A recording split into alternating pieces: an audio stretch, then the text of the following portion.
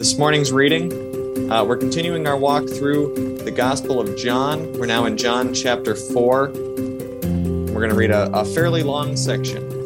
What I did this morning was take the sermon that I had written and sort of made it into a running commentary on our text. So this morning, I'll be reading portions of the text, and then I will be... Sorry, we have a couple of people in the waiting room there. So I'll be reading portions of our text and then offering a few words about it as I would during the sermon, then getting back into the text, and we'll work our way through the text and through the body of the message this morning. So with that, let's begin with these words. May the gift-giving love of God, that is His grace, dwell richly in your hearts, friends of Jesus. Amen. Again, our gospel reading here from John chapter 4, beginning at verse 5. So, he, that is Jesus, came to a town in Samaria called Sychar, near the plot of ground Jacob had given to his son Joseph. Jacob's well was there, and Jesus, tired as he was from the journey, sat down by the well. It was about noon. When a Samaritan woman came to draw water, Jesus said to her, "Will you give me a drink?" His disciples had gone into the town to buy food. The Samaritan woman said to him, "You are a Jew and I am a Samaritan woman. How can you ask me for a drink? For Jews do not associate with Samaritans." Now, that'll be the spot where I'm going to call our first pause and talk about what we're reading here. This reading jumps us ahead a few weeks from where we were last week during Jesus' conversation with Nicodemus. You've got Jesus there explaining to Nicodemus, you've got to come to know the Father.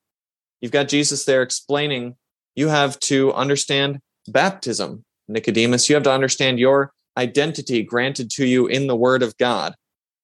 After doing all that, after this conversation that Jesus has with Nicodemus, between that conversation and this reading that we're looking at this morning, Jesus withdraws from Jerusalem, goes toward the Jordan River where his cousin John the Baptist has been baptizing, and Jesus begins baptizing. He carries on this parallel baptism ministry alongside his cousin John. And you get that story told at the end of John chapter 3.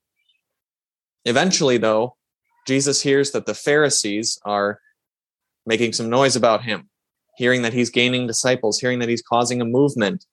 And so Jesus decides to withdraw. He leaves John doing his baptizing on that side of the Jordan River, and Jesus heads north toward Galilee, which is where he grew up. That's sort of his home base. It's where his disciples are from. And on their way north, you've got Judea in the south, which is where Jerusalem is located, the Jordan River running kind of alongside Judea. North, to the very north of Israel, is Galilee, where they're headed. Between, there's this region called Samaria. And there's a lot of Bible history tied up in Samaria. To kind of boil it down for you, the people who lived in Samaria were sort of half Jewish. They thought of themselves as Jewish, as we're going to see in this conversation going forward this morning. But most of the Jews of Jesus' time regarded the Samaritans as outsiders, unwelcome, not real Jews. And the Samaritans had some particular customs that didn't help this perception. Regardless, the general status quo was, look, Samaritans, you stay in Samaria. Jews stay in Galilee and Judea, ne'er the twain shall meet. And that's what shocks the woman here as we get into this reading. This Jewish man, first off, is traveling through Samaria, which is almost unheard of. They would try and take a longer route to avoid that. And to have him speaking to her. But there's more at play here too. We notice it was about noon when this conversation begins. This woman is out here at the well at noon, this hottest hour of the day. She's out alone. Women usually went to the well in groups to draw water, to help lift the bucket, to keep one another company. This woman is drawing water by herself at this unaccustomed hour. And maybe you already know this story. You know her background. If you don't, we're going to continue reading to find out. So back into our reading, verse 10 there on the screen for you. Jesus answered her, "If you knew the gift of God and who it is that asks you for a drink, you would have asked him and he would have given you living water." Something here should remind us of Jesus' conversation with Nicodemus that we looked at last week. In fact, we see something here that we see throughout the ministry of Jesus. He does not like to answer unhelpful questions. She wants to talk about, hey, you're a Jew, I'm a Samaritan, we don't get along. It's not going to be helpful for Jesus to hash out those old grudges between Samaritans and Jews right now. All throughout the ministry of Jesus, we see that he likes to redirect conversations. Jesus takes conversations to the place they need to go rather than the place his conversation partner might want them to go. Keep watching him do that in this conversation and watch him do that all throughout the stories we read of him in Scripture. Verse 11, "Sir," the woman said, "you have nothing to draw with, and the well is deep. Where can you get this living water? Are you greater than our father Jacob, who gave us the well and drank from it himself, as did all his sons and his livestock?" Again, see what the woman is trying to do? Jesus is turning the conversation away from this argument she wants to have about Samaritans and Jews, and she's trying to drag it right back there. Jews weren't supposed to consider Samaritans Jewish, but what does this woman say? She calls Jacob, the patriarch of the Jewish nation, Israel himself, her father. She wants to get Jesus angry here. She wants to tick off this Jewish guy who's annoying her while she's trying to get some water at this hour when she will be left alone. She wants to get her water in peace. She wants to head home. So she wants to start a fight because it's going to shut down the conversation. As we meditate on this scripture, maybe we want to ask ourselves that. What could someone say to you in a conversation that would tick you off? What could someone say to you in a conversation that would get right under your skin? And how could the devil use that to keep you from witnessing to that person? Again, we consider that, but then we like to see how Jesus handles this conversation. Back into the text, this is verse 13 now. Jesus answered, "Everyone who drinks this water will be thirsty again, but whoever drinks the water I give them will never thirst. Indeed, the water I give them will become in them a spring of water welling up to eternal life." Jesus doesn't go after that conversational red flag like a dumb bull. And again, too often, way too often, that's exactly what we do, right? And my hand is up in the air on that too. Someone says exactly the thing that is going to take me off track, something that's tailored to give me tunnel vision, to keep me from the goal that we as Christians have in every interaction. What is that goal? This is how Paul the Apostle expresses it in Colossians chapter 4. "Friends, let your conversation always be full of grace, seasoned with salt, so that you may know how to answer everyone." Every conversation we have is meant to share God's gifts, his grace, with our conversation partner. Sometimes in a conversation, the appropriate gift for us to share is information, something that we can talk about that's going to help that person, right? That's a gift we like to share because often it means we get to talk about ourselves. Sometimes the gift that we are going to share in a conversation, though, is just our attention. That's a harder one for us to share because it means that we don't get to be talking about ourselves, but that is sometimes the appropriate gift to share in a conversation. What Jesus does here, he shares the best gift that can be shared in a conversation with this woman. He shares himself with her. If you're hearing echoes of baptism here, echoes of that conversation that Jesus had with Nicodemus, echoes of the ministry that he was carrying out alongside John, I think you're right to hear those things. So if Jesus is talking about baptism here, take his words into your thoughts about your baptism. In your baptism, the things Jesus describes here in verse 13 are true. Jesus causes a spring of water to well up in you. Your baptismal identity in Jesus is what bubbles forth every day in your salt-seasoned conversations. Your baptism is God's gift to you, this gift by which you're given something that you can share. Verse 15, the woman wants to hear more about this. Back in the text. 15, the woman said to him, "Sir, give me this water so I won't get thirsty and have to keep coming here to draw water." At this point, I'm not totally sure how to take what the woman says here, and neither are most Bible scholars. You can sort of read it two ways. And it's not totally clear. One is that she's being sarcastic. Show me then, right? Maybe you're from Missouri or you're aware that Missouri is known as the show me state, right? This woman's a little bit of a Missourian. Yeah? Okay. Show me, why don't you? Or the other way to take it is that she's speaking sincerely here. Maybe she thinks that he's talking about some real kind of water. Maybe she senses that there's something more at work here, but she's interested is the other way to take this. She's sincere in that interest. Whether she's being sarcastic, whether she's being sincere, again, Jesus redirects this conversation in a way that feels abrupt because he knows the point it needs to get to. Back in there, verse 16, this bottom paragraph on the page there in front of you. Jesus told her, "Go, call your husband and come back." "I have no husband," she replied. Jesus said to her, "You are right when you say you have no husband. The fact is you have had 5 husbands, and the man you now have is not your husband. What you have just said is quite true." Now, whether the woman was being sarcastic or sincere before really does not matter, does it? Now she's just shutting down. You read her reply again, see how curt she's being. "I have no husband." She doesn't want to talk about this. She doesn't have to say, "I have no husband." She could just go and get the man she's living with. How would this random Jewish man know whether or not she's actually married to that guy? But she deflects. She doesn't want to talk about this. She doesn't want to show this man she's talking to how uncomfortably messy her life is. He already knows. Jesus knows. And he lets her know that he knows in this way that's not cruel, just frank. He just says it. There's no vindictiveness. There's no whip crack in the words of Jesus here. He just names her sin. And if anything, and maybe you pick it up with me as well, there's almost a chuckle here at the end when he says that. What you have just said is quite true. That's not because Jesus, God, is amused by our sin, right? But you almost have to imagine that he's amused by our attempts to conceal sin. Why do we try and conceal sin? God knows. And if he knows, who cares who else knows? Their knowledge really does not matter. It is in our knowledge of God's knowledge of our sin that we can confess what it is that we confess at the beginning of every worship service.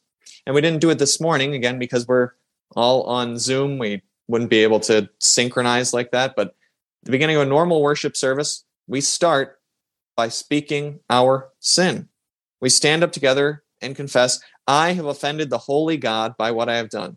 If you grew up as a Christian, and if you grew up particularly as a Lutheran, you might not have ever considered how profoundly weird it really is to outsiders that we begin worship in this way, where we all stand up and we say that we are sinners who deserve to die. People find that weird, but it's biblical. It's a biblical way to worship. The Apostle Paul says this in his first letter to Timothy. "Here is a trustworthy saying that deserves full acceptance. Christ Jesus came into the world to save sinners, of whom I am the worst. Now to the King eternal, immortal, invisible, the only God, be honor and glory forever and ever. Amen." Paul is okay with acknowledging, admitting, frankly, his sin because God knows. And Paul knows that because God knows, it's okay that others know. God knows, so let the mask down. Move past the sinful nature's discomfort with being disrobed, because that's where this discomfort comes from, talking about our sin. The sinful nature, who does not want to be exposed, who does not want others to be aware. Move past, by the grace of God, the discomfort that we have with others' knowledge of our sin, and see that there's no reason to be made uncomfortable. That sin does not define you. We are not defined, we are not identified with the sins that we confess, rather by the washing we have received. We find identity not in hiding our sins so that we appear outwardly perfect. We find our identity not in our sin itself. We find our identity in the fact that we are washed clean by Jesus. Back into our text, verse 19. "Sir," the woman said, "I can see that you are a prophet. Our ancestors worshipped on this mountain, but you Jews claim that the place where we must worship is in Jerusalem." One last attempt to change the topic here, right? And this one should really have gotten Jesus going. there is a right answer to what the woman is asking here. God had ordered that he only be worshipped in one place at the temple in Jerusalem. It was wrong that the Samaritans worshipped God where they did, which was on a place called Mount Gerizim in Samaria. And it's something, again, that's supposed to get Jesus going, get him into a religious argument. He is supposed to tell her, no, you must worship on Zion in Jerusalem, at the temple. That is the right place. And that would be right, and that would be correct. And then the conversation would have ended. So Jesus stays on course. What Jesus says next is so rich, so profound, so full, that breaking down these few verses would be a sermon all in of itself. So I just want you to focus on a couple of key ideas as we get into the next words of Jesus, starting at verse 21. All throughout this encounter, you're going to notice we've seen discomfort. The woman comes to the well as a social outcast. She's uncomfortable in polite society. Then you've got Jesus' presence, and it's making her more uncomfortable. She didn't want anyone to see her in the first place, and now there's this Jewish man talking to her, and then he goes and names her sin, and we're all made uncomfortable as we think about Jesus standing there in front of us naming our sin. Keep that discomfort dynamic in mind as we read this reply from Jesus, beginning at verse 21. Woman, Jesus replied, believe me, the time is coming when you will worship the Father neither on this mountain nor in Jerusalem. You Samaritans worship what you do not know. We worship what we do know, for salvation is from the Jews. Yet a time is coming and has now come when the true worshipers will worship the Father in the Spirit and in truth, for they are the kinds of worshipers the Father seeks. God is Spirit, and his worshipers must worship in spirit and in truth. This woman is lost. She's lost in her personal life and in her spiritual life. She has no idea how to live life, and she doesn't know what she needs to know about God. She and Nicodemus really are the same. We saw Nicodemus last week, this uprightly, outwardly moral Pharisee, a moral exemplar of a man, prestigious and respected, who did not know God, who did not know his Father, who needed to be introduced to his Father in baptism. That prestigious and respected Pharisee and this fornicating multiple divorcee, they're the same. Neither of them knows the God that they think they worship. So Jesus promises to this woman truth. Why do you think the woman's last 5 relationships ended? Why is she not really committing to the man that she's currently with? You think maybe she might have some trust issues at this point? You think maybe she's been lied to, hurt, misled? Do you think part of her discomfort stems from the fact that she feels this profound loss regarding her identity, her place in the world? Jesus promises truth to her. Jesus promises that what she previously has worshipped without understanding, she will now come to know. Jesus comforts her. Back in the text, the woman said, I know that Messiah, called Christ, is coming. When he comes, he will explain everything to us. This is what she's always wanted. She has wanted truth. She has wanted things to be explained to her. She has wanted to be able to truly know something, to be true and real. Is there some particular promise of God, some particular way the gospel is phrased in Scripture that resonates with you? Let me explain what I mean. God uses various pictures in the Bible, various words and terms to explain his love, his salvation. One of them is the wedding. That might be my favorite picture. God pictures salvation, heaven, in terms of a marriage, this bringing together, this relationship newly created that will become greater than the sum of its parts, right? That's what a marriage is. Maybe the picture that clicks for you is family, right? Another way that God uses to describe the gospel. God speaks of us as his children. We are his children. We are brothers and sisters. He is our Father. His love for us, our love for one another, is based not on what we do, but on who we are in him. Maybe that picture really clicks for you, expresses the gospel beautifully in a way that you enjoy. Maybe baptism itself is a picture that speaks beautifully to you. The washing away of your sin, the thought that you now stand before God clean and pure, white as the snow we just got this weekend, right? This Samaritan woman doesn't really know her Bible that well. She doesn't know everything about the God she worships, but she knows from what she's read that there is a Savior coming who's going to tell her the truth. That's the picture that stuck to her heart. Through 5 marriages, through social rejection, through this hard life that she's living in a hard place, she was clinging to the hope that God had given her, that someday there was going to be someone who would come to her and speak truth. Verse 26, then Jesus declared, I, the one speaking to you, I am he. How could you even react when your most heartfelt desire is actually realized, is standing in front of you, smiling at you? Well, here's what the woman does. Then, leaving her water jar, the woman went back to the town and said to the people, come, see a man who told me everything I ever did. Could this be the Messiah? They came out of the town and made their way toward him. What a crazy thing it is that she's ready to tell everyone. This guy knows what I did. You know what? So do we, honey. We know you. That's why she's a social outcast. That's why her name is bandied about town. They know what she's done. But this man knows, and he still loves her. This is her uncomfortably gracious God. Verse 39.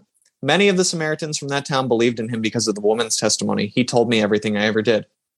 So when the Samaritans came to him, they urged him to stay with them, and he stayed 2 days. And because of his words, many more became believers. They said to the woman, we no longer believe just because of what you said. Now we have heard for ourselves, and we know that this man really is the Savior of the world. I want you to try something this week. Think about your own sin. Think about the things that you hide, that make you uncomfortable in front of other people and in front of God himself. And then remember that God knows about those things already. Then put yourself in the crowd of people sitting there at Jesus' feet for 2 days. Come to the understanding to which they came. Understand that God has not come to the world to take from us, to demand, that he's come to recreate, to give, to save, to be the Savior of the world. All of this described there came out of one profoundly uncomfortable interaction, right? Sin being exposed, a conversation with the potential for an argument, and unsafe interaction. That's how God works. He is the God of uncomfortable grace. He doesn't give the gifts that we think we want. He doesn't avoid the conversations we want avoided. He speaks to our needs. He gives us the gifts that fulfill them. And we will only ever share his name by seeing that he has moved us past discomfort. He knows our sin and he loves us. He knows all sin and he came to save you. The final verse, 43. After those 2 days, he left for Galilee. Our uncomfortably gracious God is back on the move. We're going to keep walking with him. Amen.